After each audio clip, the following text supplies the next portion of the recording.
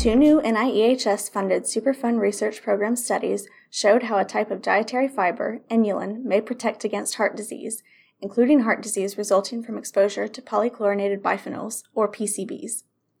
Inulin is found in vegetables such as asparagus and onions. According to University of Kentucky Superfund Research Program Center researchers, a diet high in inulin may reduce or modify certain lipids associated with an increased chance of developing cardiovascular problems and may protect against adverse cardiovascular effects caused by environmental toxicants such as PCBs. In the first study, researchers led by trainee Pan Deng and Center Director Bernhard Hennig used metabolic profiling to analyze the effects of dietary inulin on lipid levels in mice. Hennig's lab examines how nutrients in the diet affect cardiometabolic toxicity caused by polychlorinated PCBs. Although PCBs were banned decades ago, they can still be released into the environment from hazardous waste sites and persist in the environment. In this study, the researchers examined the mechanisms involved in cardiometabolic toxicity from PCB exposure to see whether inulin could improve outcomes. The team used mice lacking receptors for low-density lipoprotein, or LDL, and fed them a high-fat diet supplemented with either inulin or a cellulose control. LDL-deficient mice do not adequately clear cholesterol from their blood, making them prone to high cholesterol and atherosclerosis, an inflammatory cardiovascular disease in which fat and cholesterol build up in the walls of arteries. At 10 days and 12 weeks, the researchers looked for differences in metabolites and lipids between the two groups. Inulin significantly decreased the level of ceramides, waxy lipids associated with increased risk of cardiometabolic disease, measured at 10 days and at 12 weeks. Liver samples showed inulin also increased an essential phospholipid, cardiolipin, by more than 43%. Cardiolipin is an important component of mitochondria, which make energy for cells, and regulates several mitochondrial functions. To understand the molecular mechanism by which inulin alters lipid levels, the team analyzed liver samples using transcriptomics.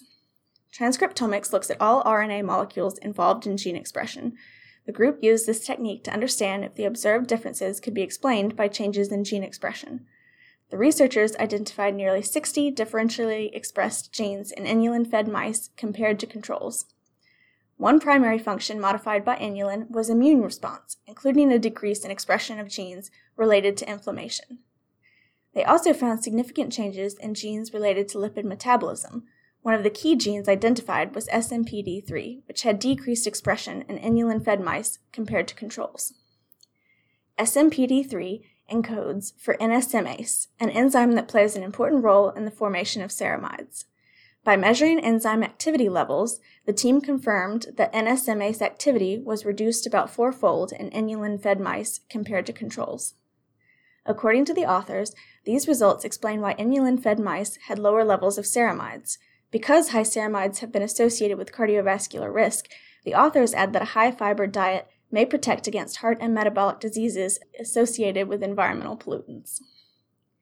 In the second study, led by trainee Jesse Hoffman, the Hennig lab recently confirmed that inulin reduced liver lipid accumulation, protected gut microbiota, and decreased atherosclerosis in mice exposed to PCB 126, pointing to potential nutritional interventions for people who are exposed to PCBs.